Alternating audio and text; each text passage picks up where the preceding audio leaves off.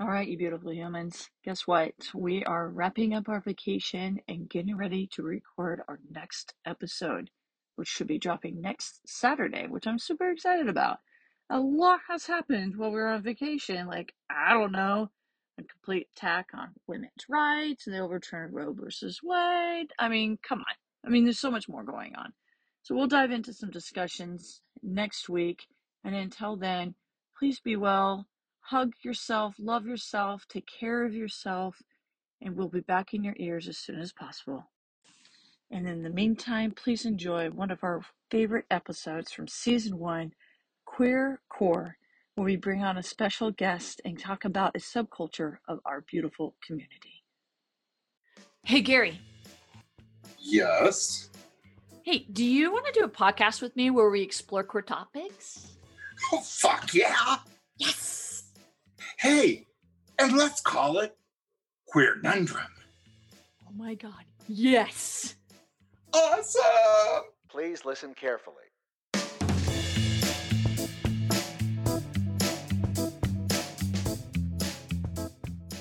Hey, and welcome to our show, Queernundrum. I'm your host, Holly Ray Greystone. And I'm your other fabulous host, Gary M. Thorne Jr. Are you still fabulous? Are you still feeling fabulous? I will always be fabulous, bitch. All right.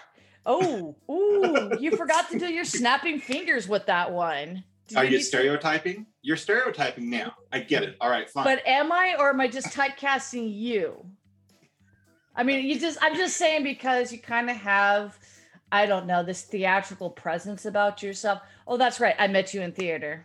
I was going to say, and actually the thing that we have going on today with our guest is Brandon. He met me through theater too. So that'll be interesting. I think you meet all the best people in theater. And now I can't speak for you personally, but I feel like I can say that personally. All the cool, let me think about this for a second. You met your wife through theater because of me. So shut the fuck up. Yeah, that is the truth. I will rephrase that. I have found a better self in theater.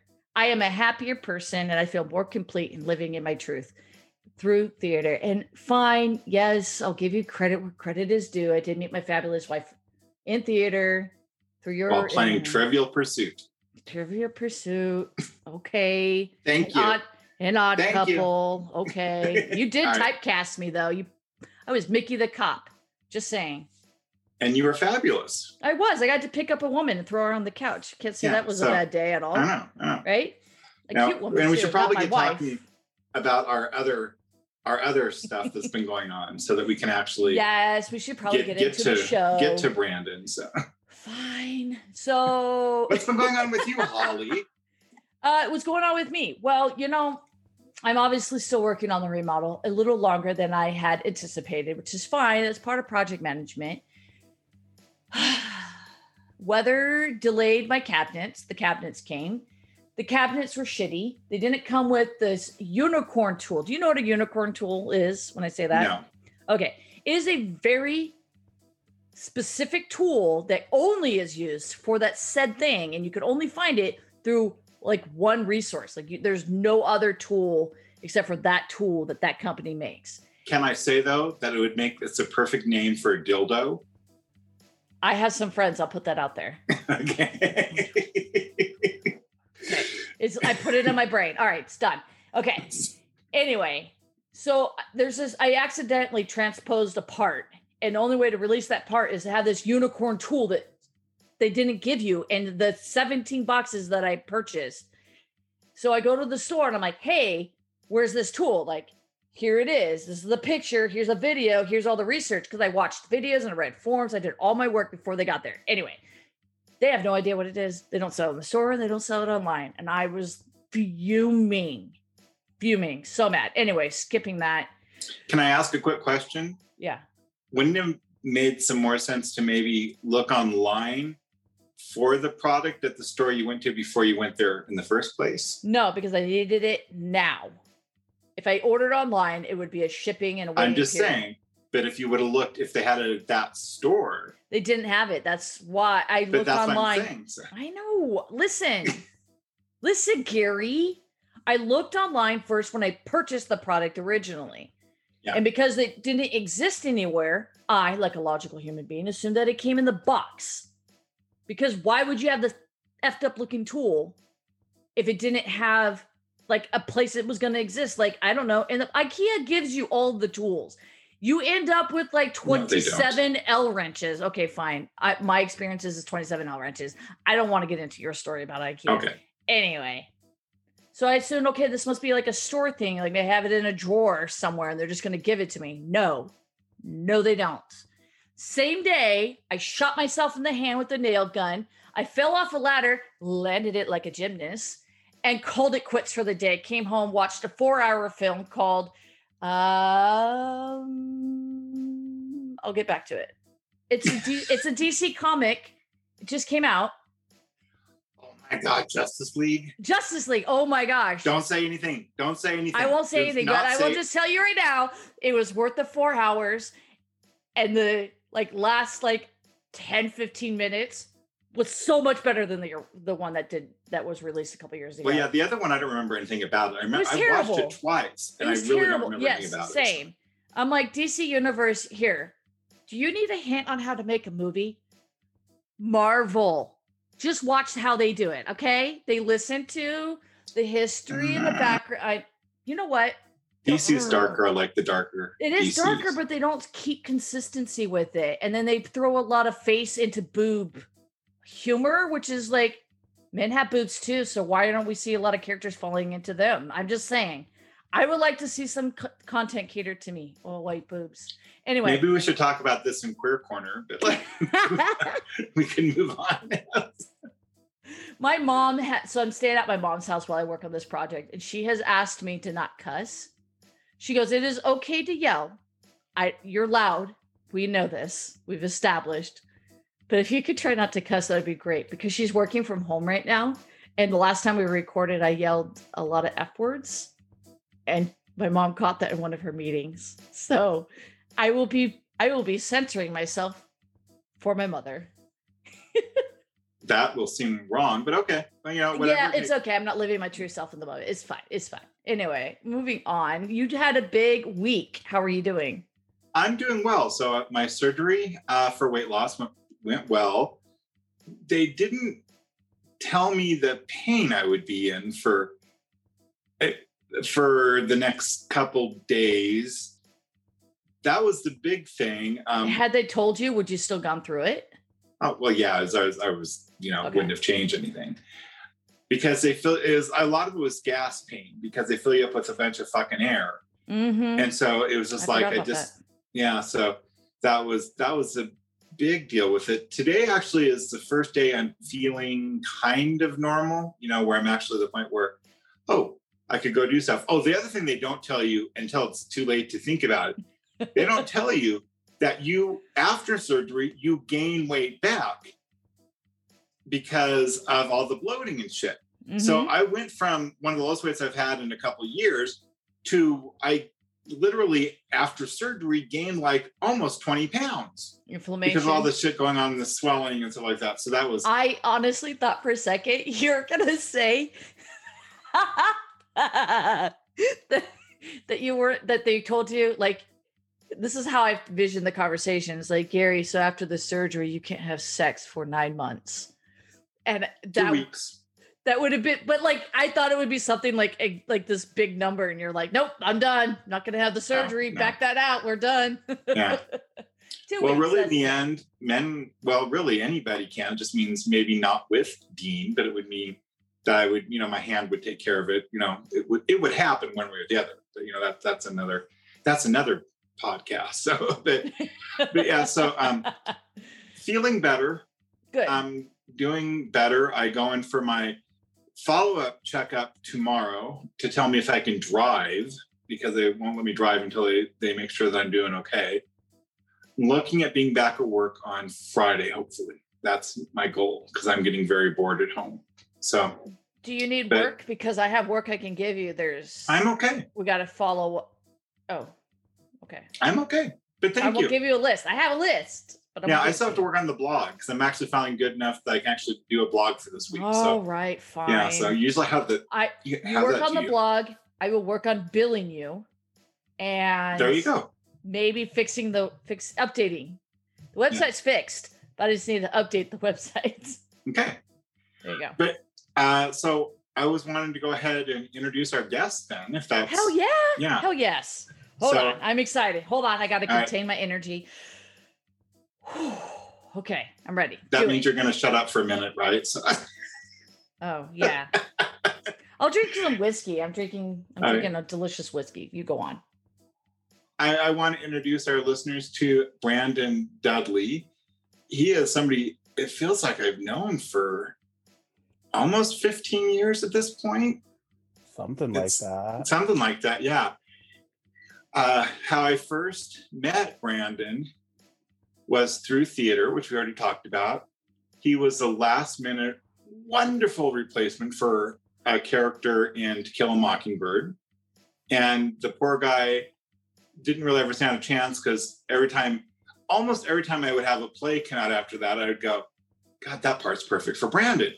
I would be calling him in continuously, going, oh, Brandon, you don't have to audition. You got the part. Just come on in. It's yours.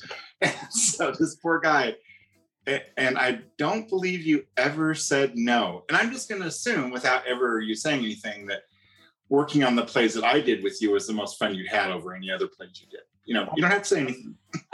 Absolutely. I will publicly say that.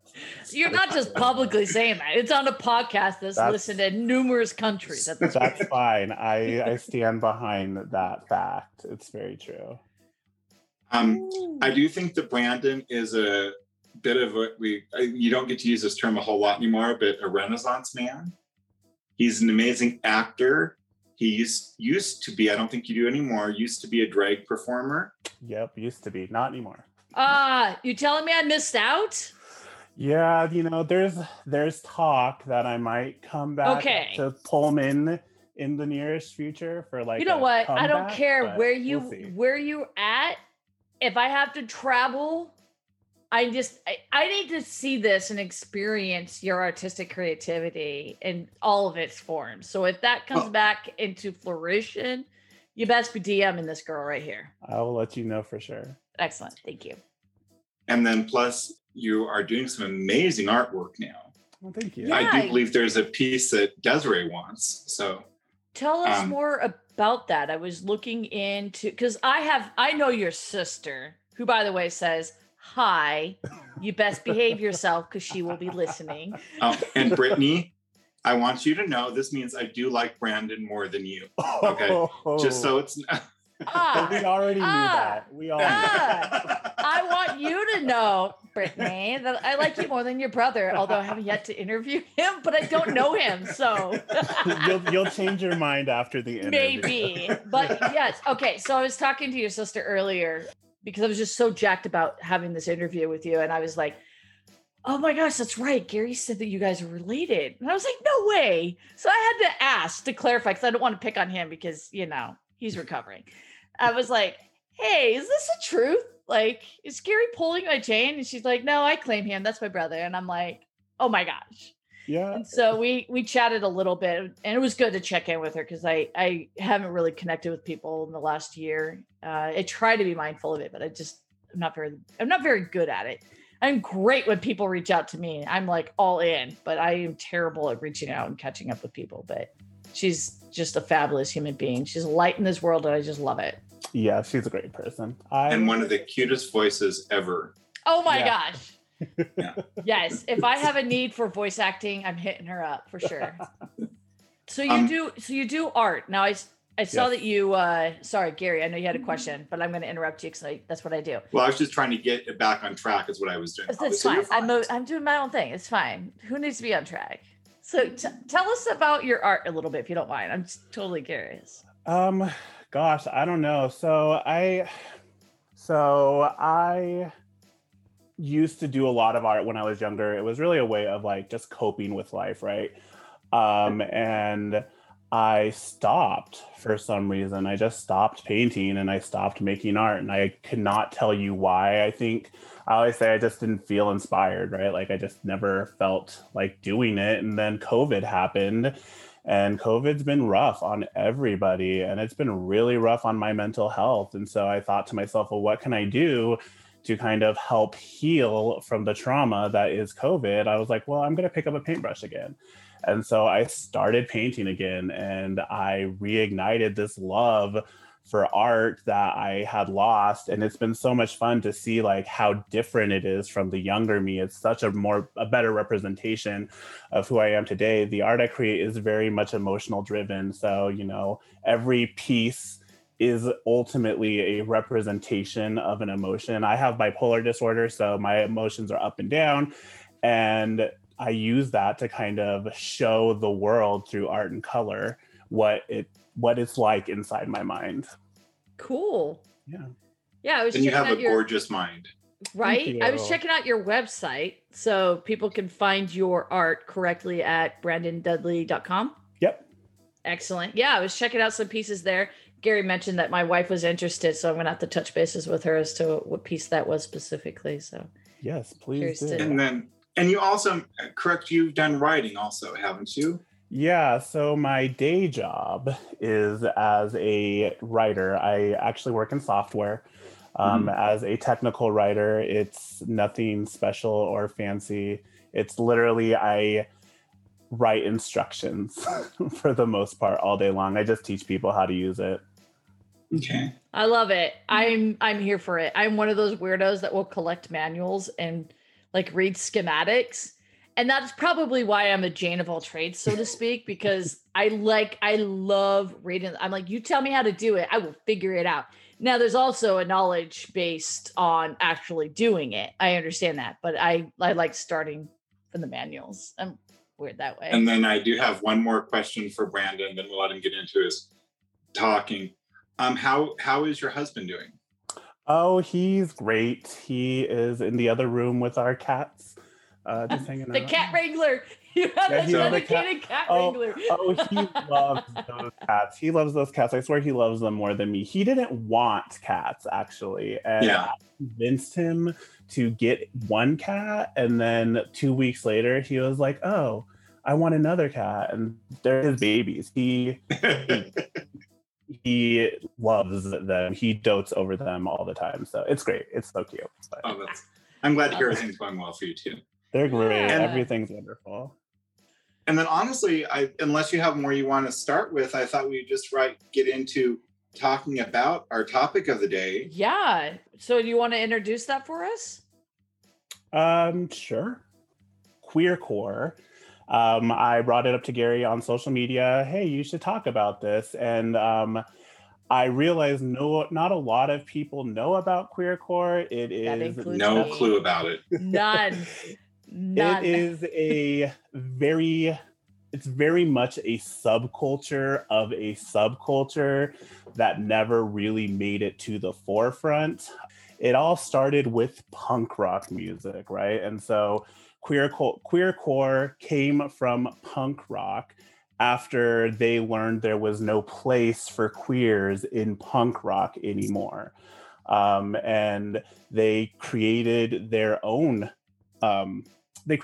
space, right? You know, us queers, we do a really good job of coming up with our own spaces. If we don't have our space, we will make our space. Exactly. And that's what happened is they created their own punk rock space. And it's funny, it all started as a joke. It wasn't anything real. It was just this fantasy world. And it kind of took off. It's really interesting. And so it's not just a genre of music, but it also became a culture, a really important culture to the alt queers. Am I wrong in the fact that what they really were trying to do? I very much say I know nothing about this, which is why we're glad to have someone to interview. Because when Gary had this conversation posted on social media, Cece interrupts you all the time in the middle of conversations.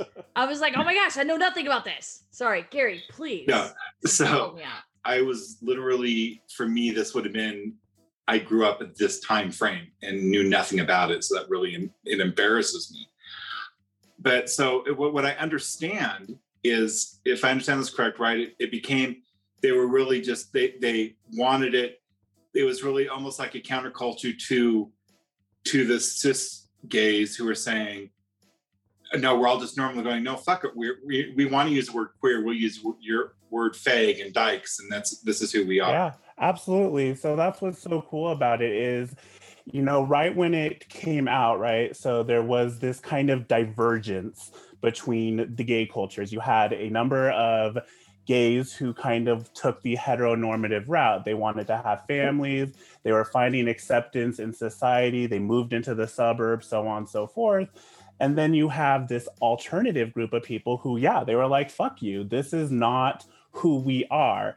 It's cool to be queer, and we're going to be unapologetically queer. We're going to embrace the illegality of being queer, and we are going to just, you know, say F you culture, right? Like it really was kind of a fuck you to those other gays. Yeah, it was cool. The other gays. The other gays. And then the sad part about it, because at the time, this is why I'm very embarrassed not knowing anything about it, because I loved punk music and knowing nothing about it, but then finding out that I had not realized that punk music had become very much almost anti-gay in a lot of ways. Yeah. Really? So unfortunately, the interesting thing about punk music is punk music, when it first started about like the mid 70s or like mid 70s is kind of when punk music kind of came about. It was very queer. It was all about going against society, right? So there was a space for the queer community. There was a space for gender bending and transgendered or transvestite individuals, and it was cool and it was crazy. And then cisgendered white men took it over and they made it their space, and they made it a place for their own, and they kind of pushed the queerness to the side. And yeah, you're right, Gary. It became very misogynistic and it became very racist, and they would use gay sex as what they call gross out punchlines, you know. And then ultimately in San Francisco, the white supremacists, the skinheads, got a hold of it, and they then came in and they turned punk music into this very racist place, this very misogynist. Yeah, it became a hate. Where have I been? And so that was one of the reasons why they left. You know, Bruce LaBruce, who was one of the founders of queercore, you know, he said he didn't feel safe anywhere. He wasn't welcome in the punk scene. He would be beaten up regularly for being gay. But then he also wasn't welcome in the gay scene either because he was too alternative for them. So that's kind of how they created this whole queercore culture. Well, and in the little bit I did some research on, I love the fact that this one guy was saying that he felt if he came out talking about that, you know, the late 70s, if he came out as gay, he would have to like disco and dress like that, because that was kind of the normative for the gay culture then. Yeah. And so he didn't feel comfortable coming out until queercore, until that became more of a movement, because, oh wait, I don't have to like what all these other normal gays are like.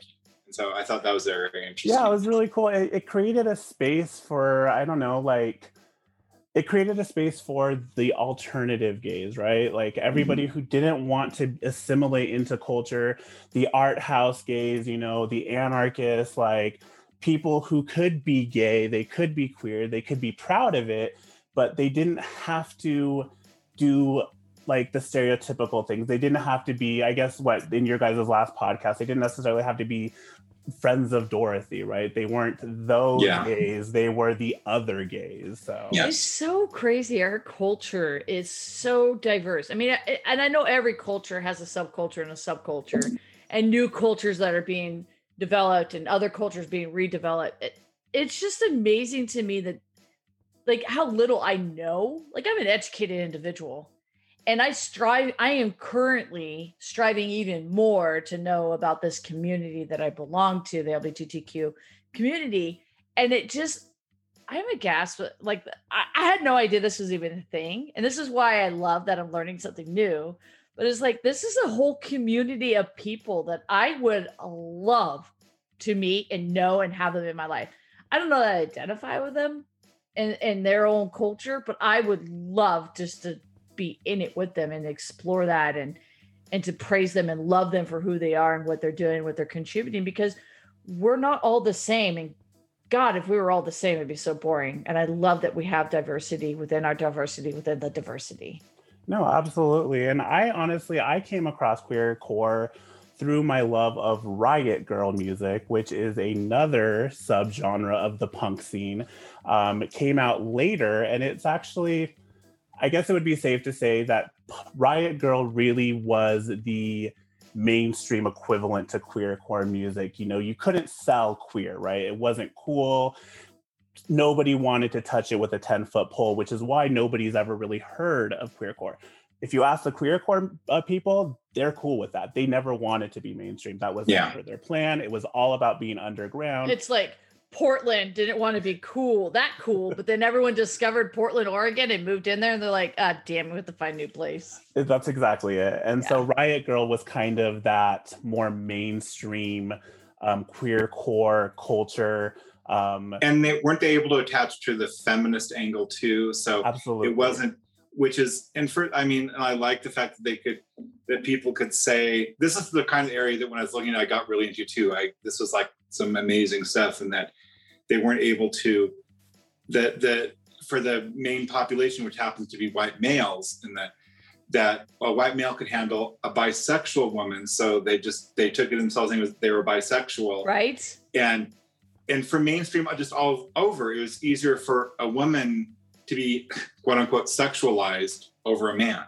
Yeah, that's exactly it. And queercore was very feminist. I mean, a lot of the more recognized bands of the time were very feminist bands. It was a very feminist movement. You had groups who they brought back the word dyke, right? And they embraced that, and they're like, we are dykes, and that is who we are. And they're really the ones who inspired the Riot Girl movement. Kathleen Hanna of Bikini Kill, she was the originator of Riot Girl, and she says, if it wasn't for queercore, I never would have thought that there was a space for me as a feminist rocker.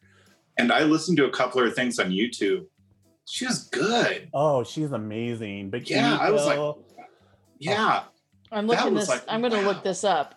Yeah, she's amazing. She did Bikini Kill, and then later they broke up, and she started La Tigra, and then they broke up, and now her most recent one is Jane Ruin, which there's a whole thing. Like, there's actually an entire documentary dedicated to her. I am a huge diehard fan of her, and like I said, that's how I found queercore, was because I love Bikini Kill, and I also love another band called Sleater-Kinney, and they're another queercore / Riot Girl band. They're part of the original groups that started the whole Riot Girl movement. Crazy. I'm checking this out for sure. I mean, I was going to anyway. However, I'm even more excited about this. And it originates in the Pacific Northwest. That's the cool thing about Olympia, Washington. Right? Olympia, right? Yeah. Oh my God, Olympia was my stomping grounds. And queercore was a big thing in Olympia too at the time. I mean, up until the I think 2013 or 14 was the last time that they held a big queercore festival in Olympia. So Washington has played the West Coast, played a huge role in punk music in any ways, right? Even though it did start in the Northeast, but it really became a thing in San Francisco, and San Francisco was the U.S. hub of queercore music. San Francisco has a way of taking whatever is happening on that particular coastal range and just blow it up fabulously. Absolutely. It's not that it's not fabulous in Seattle or anywhere else, but San Francisco, I think just because it has such a creative hub of people, it's oh no, we could do this and this and that, and you do that, it just explodes into this beautiful thing. Absolutely. So there was on the documentary I watched, and I was trying to find the group on here as saying it, and I'm hoping, Brandon, when I say this, there's one of the groups, they were so popular in the whole punk culture that they would actually have during their show, their lead singer, male, have they would get a gay, they'd ask a straight guy to come up. Okay, come, you know where I'm going. Come up on stage and suck his cock to say that was the most punk thing you could do. What group was that, Brandon? Oh my gosh, scary. I believe it was Tribe 8. Yes, that was it. Tribe 8. Yes. And so yeah, no, Holly, literally, so I'm watching this documentary where he yells out and goes, "Hey, all you straight guys, which one of you is going to come up and suck my cock? That's the most punk thing you can do." And they would get people coming up. I guess the only place they couldn't get people to come up was in Texas. Yeah, absolutely. Where everything is bigger. Well, that's punk music, right? Like, it's challenging the norm. And the funny thing about queercore was it was a joke. It was a fantasy. Mm-hmm. It never was supposed to be serious. And actually, they originally, when they first started it, they would put in like the most homophobic white bands that they could find, and they would list them in their zine as queercore. And they did it because it was a joke. They just wanted to piss them off, right? Because that's punk. Punk is a joke. Everything is a joke to them. And they just love to piss people off. And so I believe it was G.B. Jones who was like, how can I piss people off? Well, I'm going to find these racist, white supremacist punk rock bands, and I'm going to put them in my zine as queercore, because the queercore didn't exist. There were no queercore bands at the time. And part of it was too, if I'm not, I mean, yes, it wanted to piss them off, but it was also wasn't it trying to challenge the queer punk to do some, actual, really to get out there and do songs so that they could get rid of these hate songs. That was exactly it. You're exactly right. It was to inspire and to make fun of, and it worked, and it caught on, and they were like, wow, there isn't a space for us, but they're onto something. Let's make it happen. And so then you have Tribe 8, that came out, and, all these other queercore bands that just kind of slowly but surely kind of started to make their way into the scene. And it became this cool, fun movement that nobody knows of. And I think it's cool that nobody knows of it, because... But now people are going to know of it because of this conversation. And that's great. Like, I want people to know of it, but I'm a hipster at heart. Like, I like to be like, yeah, I knew all about it. So why the word queercore? Do you know the original? Like, is that a play on words? Like, conundrums, a play on conundrums, right? But we specifically talk about the conundrums of our queer community, which queercore is like literally the definition of one of the things that we would talk about, right? Yeah, so it actually was originally homocore, which was a play on just hardcore rock music. And it was mid-90s, when you had the bands, the, dyke bands that really came to the forefront of it, Riot Grrrl starting and so on and so forth, that it became this fallacy that it was a genre and a lifestyle for gay men.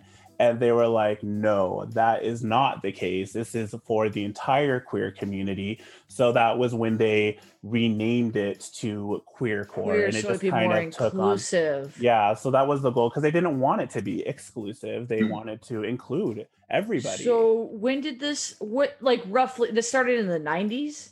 The queercore came in the 90s. It was homocore from the 80s till the 90s, and then it became queercore. Okay, and cool. Am I wrong with this? Is part of the reason it became queercore is once homocore started getting known, because I actually got some stuff on like MTV and stuff like that.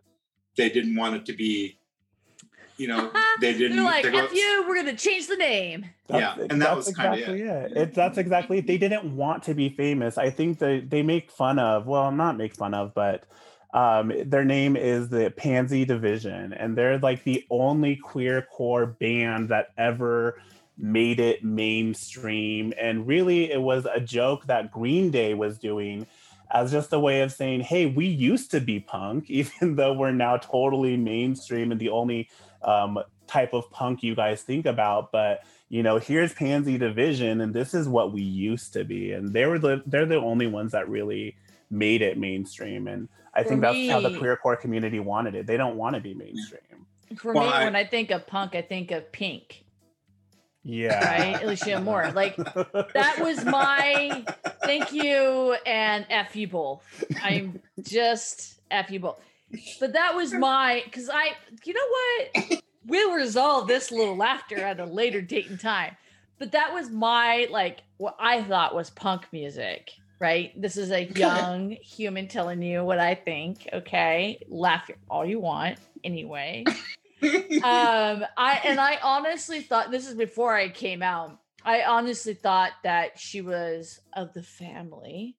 I still think she is, but I think I wouldn't be surprised if she is if she's dipped her toes and or still has that her tongue or other aspects, right? But she has someone who who she loves and she's committed to, and we've talked about that before in this show. It's like, you know, sometimes people are in a homosexual relationship or a queer relationship because they love the person, and that's it's the person and that's the relationship that they're identifying as, but that's not how they identify overall.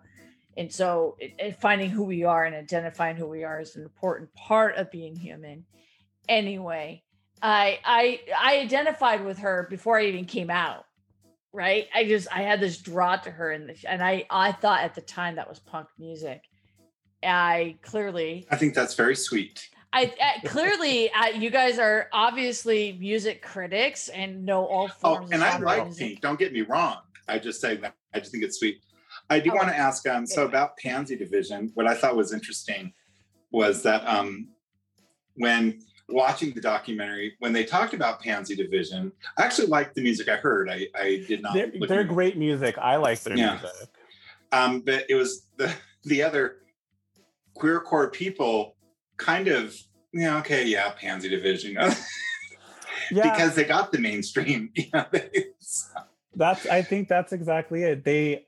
I don't know. I think amongst the punks or even the like indie music, indie artists, so on and so forth, you lose your edge when you go mainstream. And I am a firm believer of that. And I could talk about that's why I don't like RuPaul's Drag Race, because I think once you go mainstream, it's no longer cool. And so I think that's kind of how the queercore people felt too. Like, well, they're mainstream. That's boring. Like, give us something cool and edgy.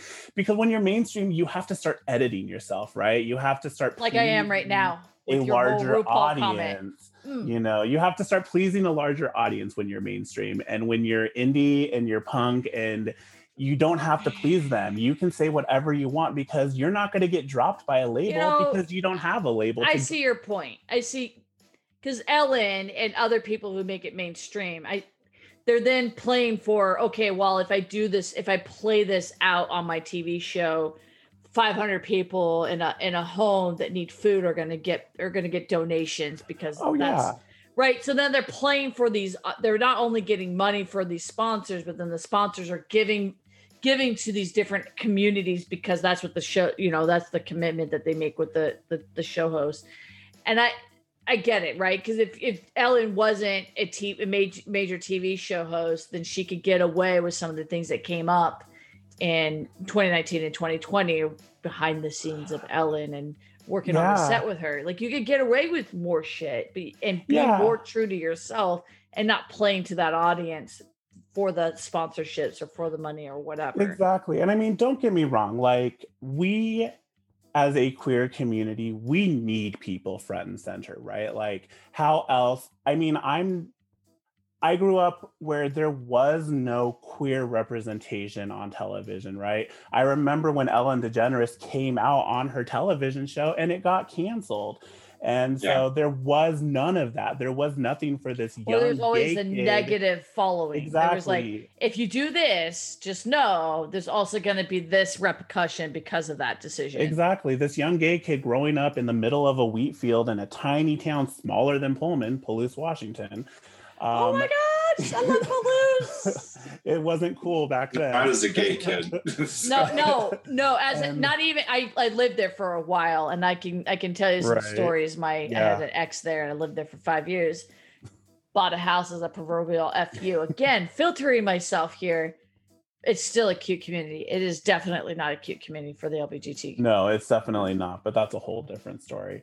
But ultimately, it's important, right? It's important that Ellen has her voice now. It's important that RuPaul has brought another perspective to the gay community, and that's all great, and it's amazing. Every And I'm aspect so of our happy community for has all representation. the young queers out there who now get to grow up in a world where it's okay to be gay and that there is representation out there for them. I think it's beautiful.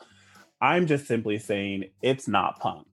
And so, By definition, it's not not punk. It's not cool. And there's definitely something to be said about the alternative culture, because you don't have to answer to those things. You can say and do and provoke in a way that those in the mainstream absolutely cannot do, unless they want to lose everything, you know. And the queer punks, they don't care. They don't have anything. They're touring by broke down van. You know, they're not about money. What do you take from the queer core in terms of your expression in your art or your person or your day to day?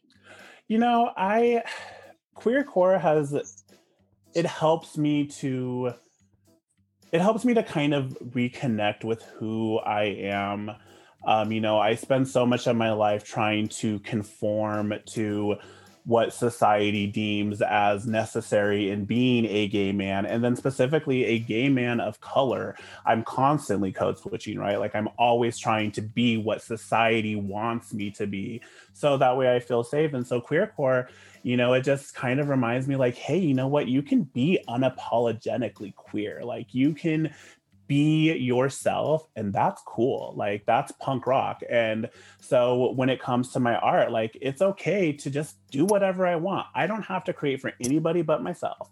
And if people like it, they like it. If they don't, well, sucks to be you. I didn't create it for you in the first place. Then you're not my target audience. That's exactly. I don't need your critics. I don't need you don't need to buy my stuff. You don't need to say anything. Just keep on moving. And that's kind of what queercore taught me. If you don't understand it, that's your problem. It's not my problem. You know, right. I don't create for you to understand. I create for myself to understand. And people who get me will get it. And people who don't get me, well, then that's their issue. They're not punk. So what are some of your favorite artists? If you don't, sorry, Gary, you have a question? No, it's good. Cool. Good question. What are some of your favorite artists? I'm curious. So my all-time favorite artist, the artist who I get so much of my own personal inspiration from, is Jean-Michel Basquiat. Street artist, a Haitian American artist who actually has a record for the most expensive painting done by an American artist to ever be sold at auction. Of course, he died penniless, like most artists do. But he was famous afterwards. He was a very prolific artist. He brought in the neo-expressionism movement. He was one of them, and he was an absurdist artist, and he was punk rock, in my opinion. Like, he made fun of people. He did very childlike drawings and did it because he wanted to, and he didn't care. And it's funny because the art world hated him. Art critics could not stand him. They thought what he did was childish and it was ridiculous and it was quote unquote absurd. Like, why would somebody do this? It's ugly. And he did it because he didn't care. He could paint. He could paint very well. He was a very talented artist, but he chose to create in the way that he chose to create. And I do the same thing. Like, if you look at my portfolio or my Instagram, you'll see that every now and then I will throw in something a little bit technical because I like to paint like a child. I like to paint messy. I like to create chaotic pieces of art. But every now and then I'll throw in a really pretty landscape. I hate landscapes. I'm not a fan of doing them, but I do them as a way to prove to people, hey, I can paint. I just choose to be messy because it's way more fun. So your art is still, although influenced by that feeling and drive of queercore, you still have that influence and pressure of what society is saying, like, oh, well, you can't paint. So, but you're like, no, F you. Yes, I can. This is a choice that I'm choosing to paint this way. That's exactly it. And, you know, I don't know why I do it. I do it. I mean, you said it right there. I do it because as an up and coming nobody artist, I do need street cred, right? Like I don't have a bachelor's in fine arts. I've never shown at a gallery. Oh, I could tell you right now, that is BS. It is BS. It is, but I've never shown before, right? So I need to still prove to the art world that I am technically a good artist, but I choose to paint like I'm a bad artist, and that's okay. That is a particular style, and as someone who's I'm a terrible artist. I think I'm a terrible artist in terms of my painting and drawings. My family, friends, and everybody else who knows me will say otherwise. I can see the technical and the untechnical. Does that make sense? Like when I look at because I did look at your Instagram and your website, and I was like, that's a choice. You can tell there's still a choice in that because the lines and the way that there's value in and how you do things. And so painting like a child is hard. It's definitely not. There's an intentional act that goes into that, absolutely. And I can see the charm of it. Good too, right? So you still have to make sure that you're paying attention to color theory and that you're doing things that make sense and are still aesthetically pleasing, or if they're not aesthetically pleasing on purpose, you've still consciously made those decisions because you wanted to pick offensive colors that don't go together, that might not be fun to look at, but it still invokes something, right? Right. So that's kind of what I try to do. Right on. So I do have a couple questions for you first, because we got way off topic, which we always do. Is there anything that you really want to stress that we didn't get to? I guess the biggest thing I want to stress is check out this cool genre of music. It is really cool, and it's both great and unfortunate that not a lot of people know about it. But, I'm a really big fan of queer history. I think it's important that as gays, we know our history. Mm-hmm. And this is another part of history that not a lot of people know about, but it's just as important because they, in their movement, challenge society in a way that the other gays weren't really willing to challenge, and they themselves helped push our society forward. But we don't know about them. They're very silent. Mm-hmm. They're in the background. I think it's important, and you highlight a really good point. The queer community in general, and I do include our cis friends, right? Absolutely. Because we're not going to get anywhere if we don't have this inclusive language that includes our cis friends, right? We're not going to get legislation. I could go on a whole little tangent. What's nice and what I love about our community is that we can create diversity within our community, and our history and our understanding of how that has come about already can inform, especially our younger individuals, like, hey, you're not necessarily original on queercore, but you can be original within queercore. You could take queercore in a new direction. You can take this new twist and this new idea and create something from it. And that all comes from being informed, right? We are all some advanced or some level up version of what has already been done. We talk about like creating fire by like smacking rocks together or rubbing sticks. Well, now we can flick a match and we can do all these. They're all some sort of level up version that has happened over time. And as we grow as a community and more knowledge, more podcasts, more books, more artists are putting information out there to bring our community together, we are informing our future selves on how we can bring that together in a new beautiful form of art, whether it's in music or writing or art or whatever. And I love that queercore is something that has already done that. And I didn't realize that has already started that conversation. And I'm interested to find out more and spend some more time in listening to music and do a little bit more research that Gary did that I did not do, because I really wanted to be genuine in my response as the viewer or the listener hearing the information that you're bringing to us today. And I thank you so much for that, because I'm super excited to dive into this. And I will add, I literally just received a text message from my mom that I can cuss. So fuck yes. I love it. So, because I also then wanted to ask, and I hope I'm not putting on the spot and asking this. This last year and a half, how has it been being a gay man of color? Oh, it's a fucking nightmare. I mean, let's be honest. Like, it is not safe. You don't feel safe. You know, I was telling Wafiq about, you know, I've never been more afraid of the police in my life. Like, if I'm going to be completely honest, I do everything I possibly can do to avoid them at all costs. If I see a police officer is even 7 cars behind me in traffic, I will pull into the nearest parking lot and go into some random store or building just so I can dodge them, because I'm always afraid. And having that all be brought out to the forefront has, if anything, it's helped, because it's just kind of helped people see this is like a legitimate fear, right? Issue. Like, we really are afraid of these things. And, you know, even though I quote unquote sound white, I still look like a big black man. I'm a big 6'4", 270-pound black dude. Like, I have resting bitch face, so I can look. No, I don't know about that for sure.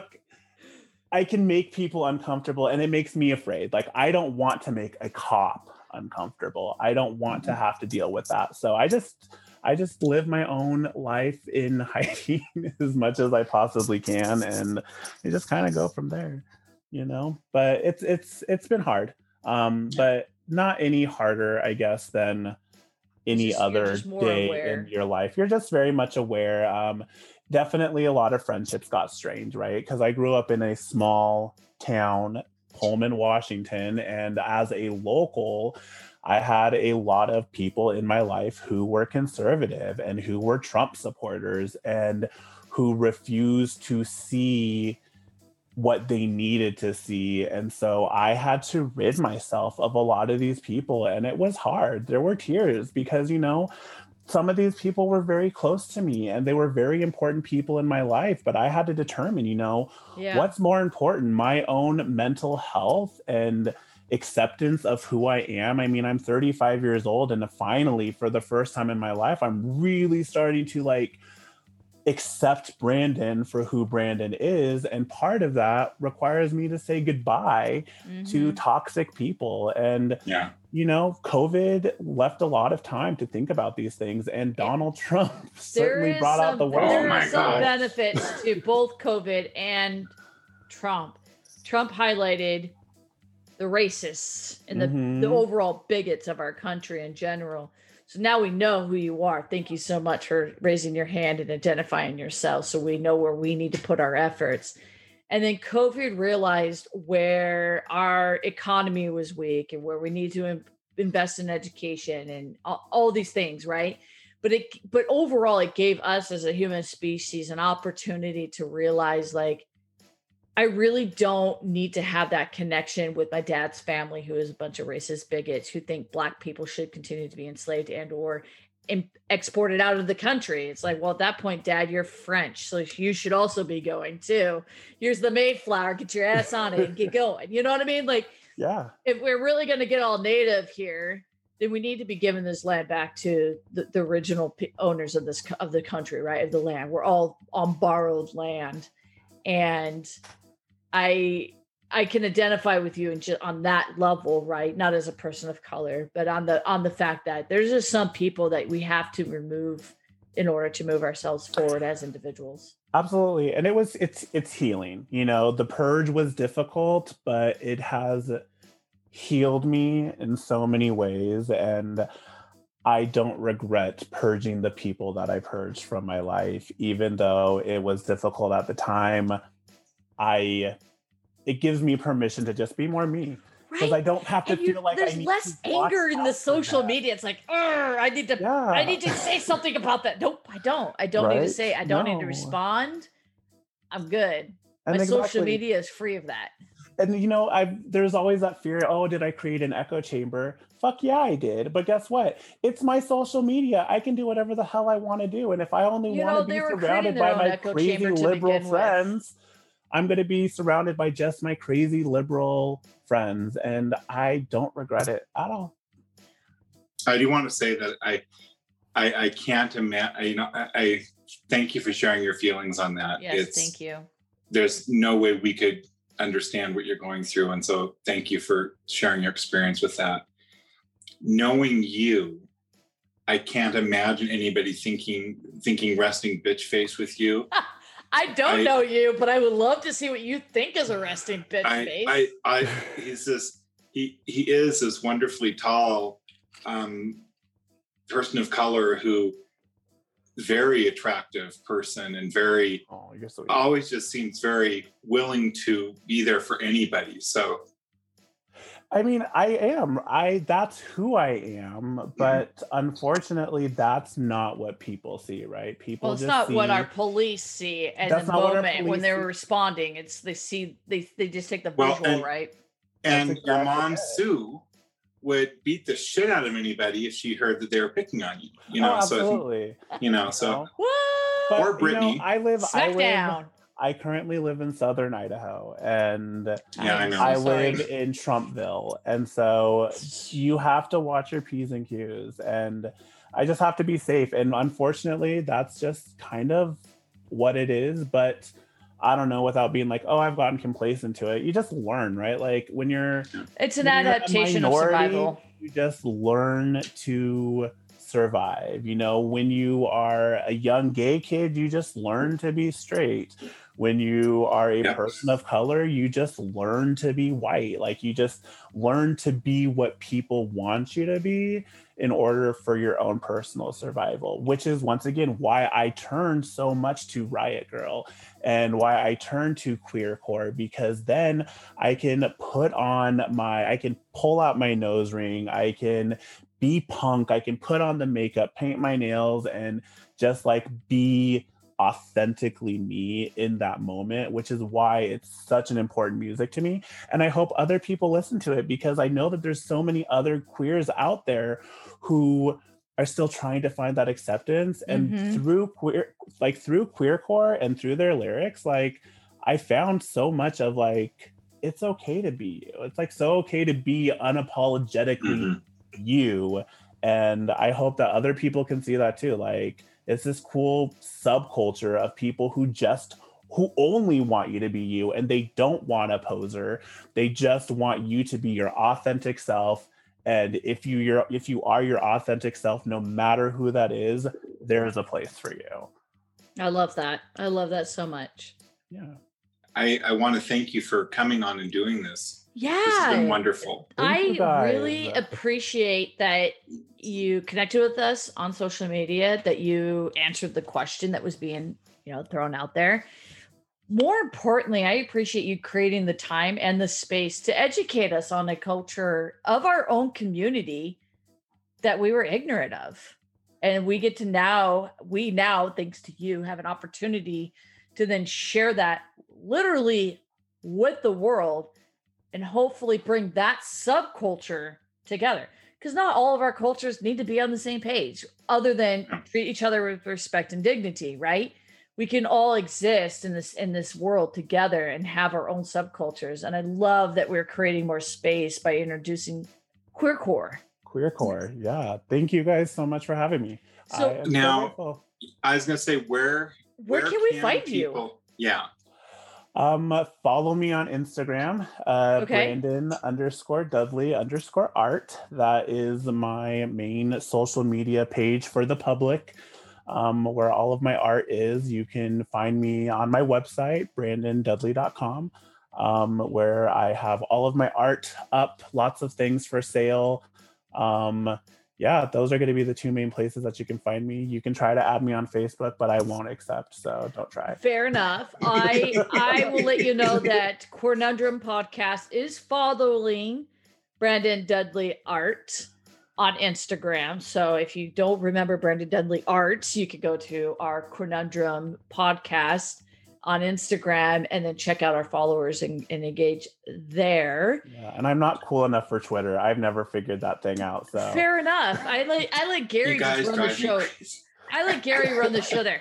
I actually have done some more diving into that. So just so you know, Brandon, I have another business called CCS Empowerment with another business partner, and he primarily he like takes off with the whole Twitter thing. I never got it. I just never. I get it because of the hashtag and the different channels, and now there's And those listening who want to follow me on Twitter and actually learn the stuff, whatever. I'm at Gary_Thorne. That's THOREN.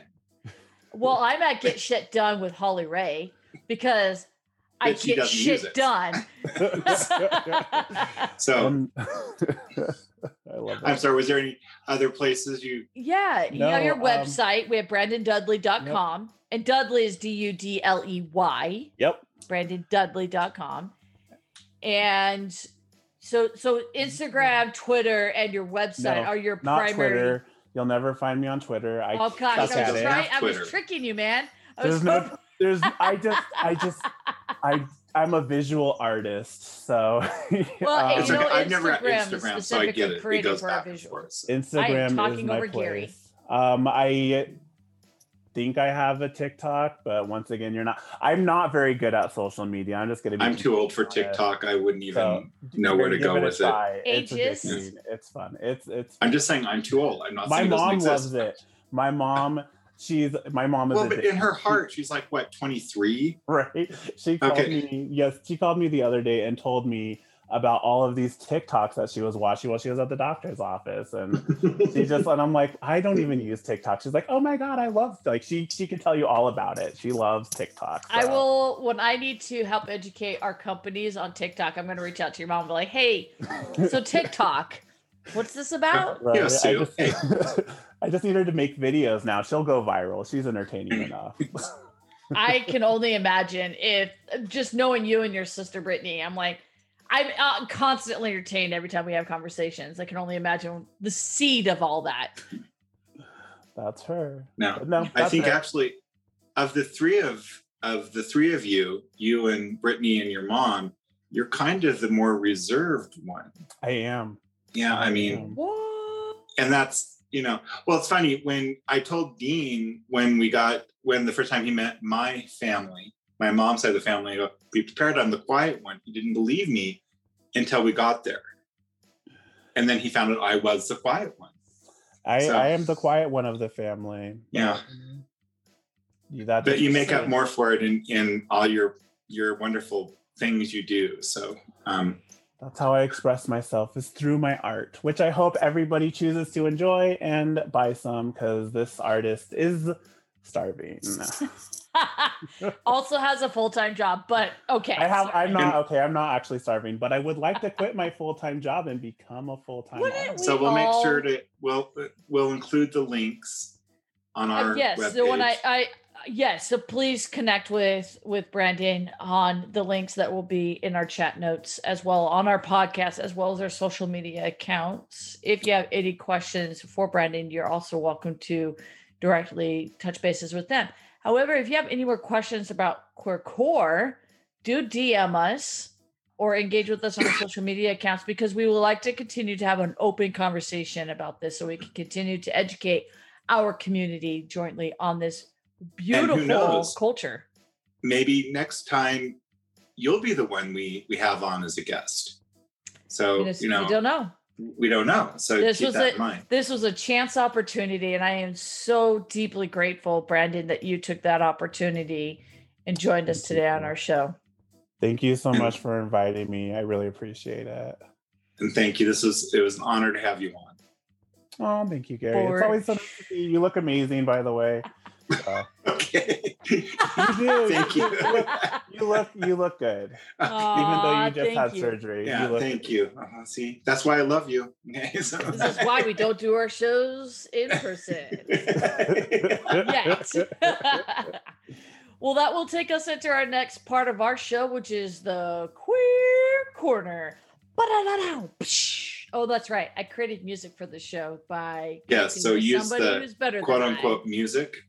Well, we actually have an artist that puts their music up for free, and I now use them as our intro music. So, welcome to our Queer Corner, where we take your questions that you give us either through email or at our social media accounts. So, wherever that shall be, that's where we bring our Queer Corner to you. So, this is our opportunity to give voice to your voice. Gary, did you want to kick us off?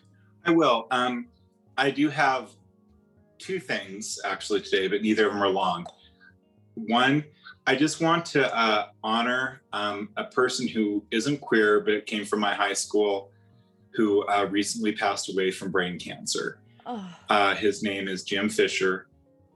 He was my brother's best friend, and he was part of the Stoner Group.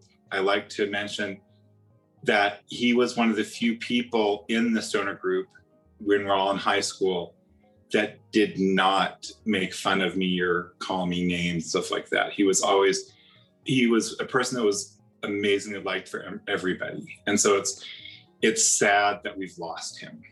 And he was a wonderful, good person. Can we take a moment of silence? And he wouldn't want that. He wouldn't want that? No. Fine. Yeah, no, he wouldn't want that. Rock on. But the next thing I think was funny, actually Brandon talked about this. One of the people on Twitter when we mentioned in a previous one, I've never seen RuPaul's Drag Race.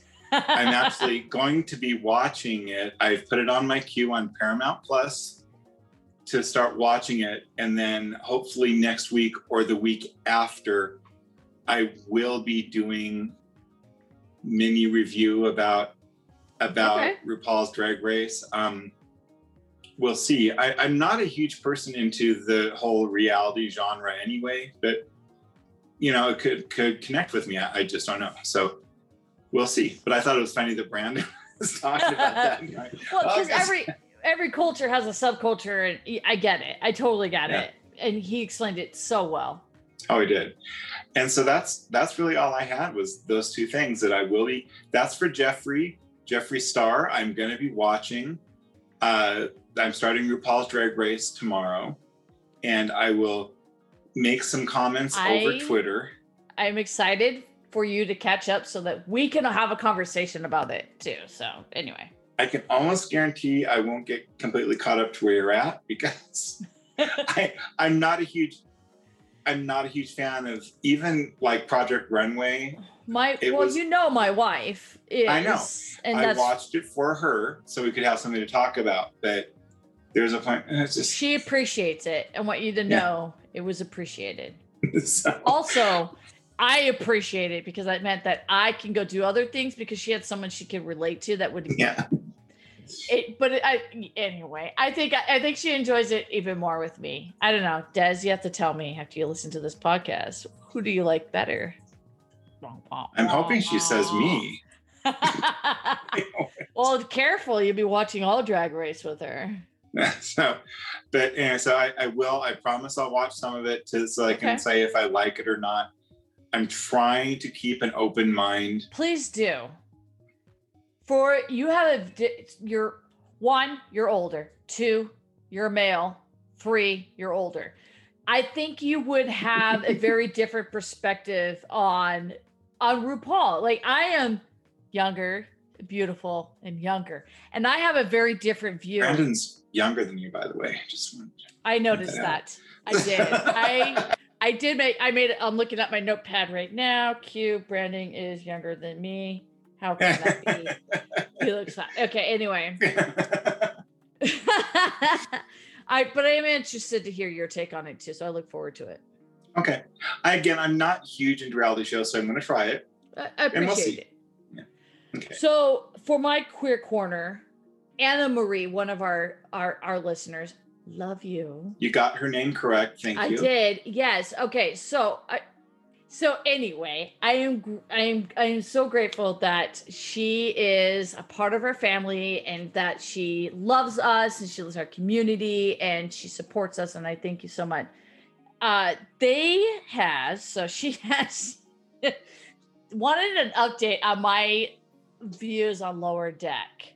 So when we did our Star Trek, first couple of episodes that we did were kind of on like, what the hell was Star Trek thinking when dealing with queer issues? We touched a little bit on Lower Decks, and I had some strong emotions and reactions to Lower Deck. You might say that.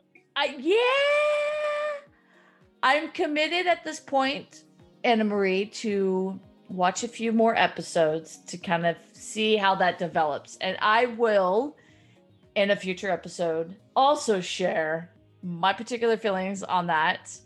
I have heard from other individuals as well that I should continue to give it a little more time and see how that kind of progresses. So I will continue. It's my commitment to you to continue to do that, and then I will update. My queer corner question is, was it hard to come out? Now, this is a great question, and I'm leaving it anonymous. It was not necessarily hard for me to come out, mostly because one, my geographical location played a huge part in that. My positive upbringing around the queer community played a huge part in that. I will say that the hardest part for me coming out was still, even though my positive upbringing was the source of that was my mother, was still coming out to my mother. And I think looking back now, a large part of that apprehension and that fear and that feeling of hard was the lack of representation that we currently have now. When I came out, I was 21. So that was 16 years ago. I've lost count of how old I am because of COVID. 37. Am I 37? You're 37. Asshole. Yeah. Asshole. Yeah, I thought it was 35 and a half, but okay. No, 37. Fine. Thank you. Anyway, moving on. That's a really sad Close fact. to 40. Shit, you can stop now. Anyway, when I came out 16 years ago, we didn't have things. Ellen was in the limelight, but not as much.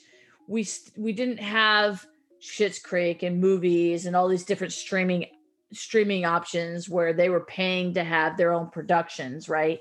So producers were very picky about what they would put on TV or movies or whatever.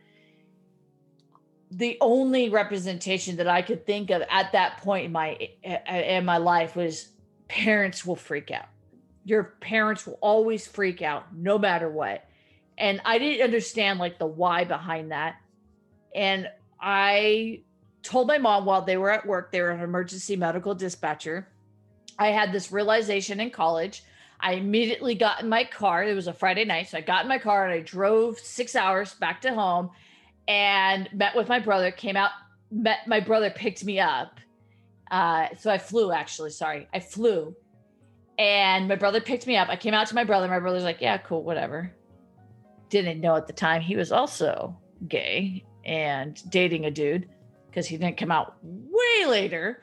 Anyway, so we go to my mom's place of employment and I come out to my mom. Well, she is a dispatcher for medical emergencies. I thought this is the safest place to tell your mom because she can't chase you out of the house or get mad or anything, right?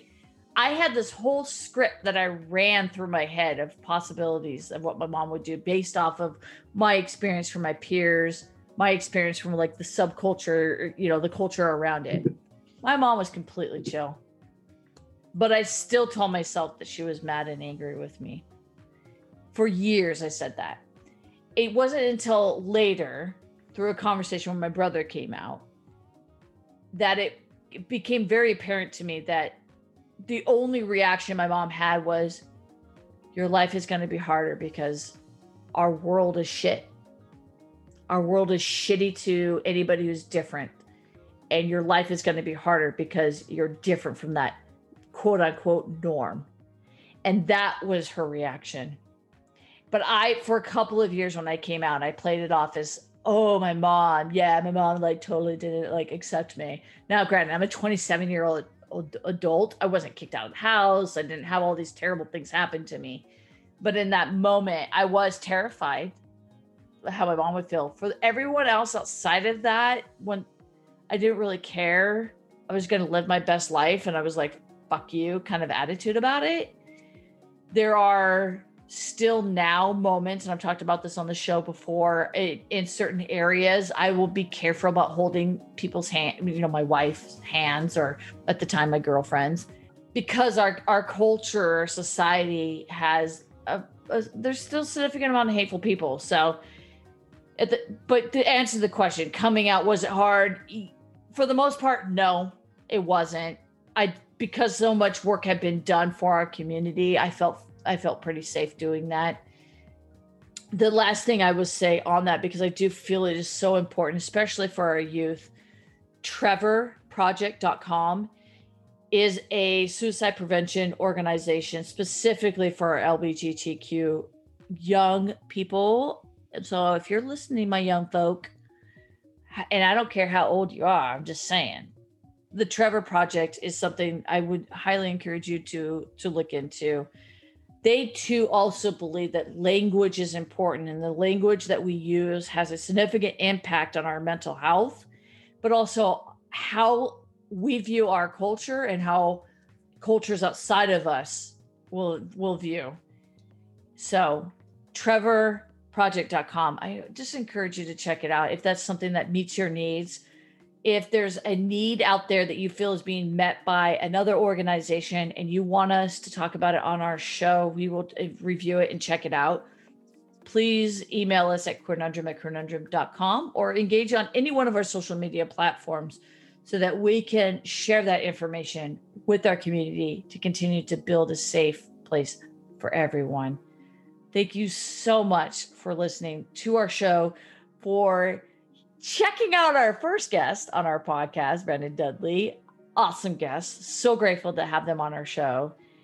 And if there's a question or a conundrum you would like to share with us, also please engage with our social media accounts so we can share that as well. Until the next time we get to entertain your ears, peace and be well. And be queer. Thank you for connecting with us on this week's Conundrum. Connect with us on Facebook, Instagram, Twitter, at Queernundrum Podcast. and email us at queernundrum@queernundrum.com. And please rate and review us on iTunes. Until then, peace and be well. And be queer.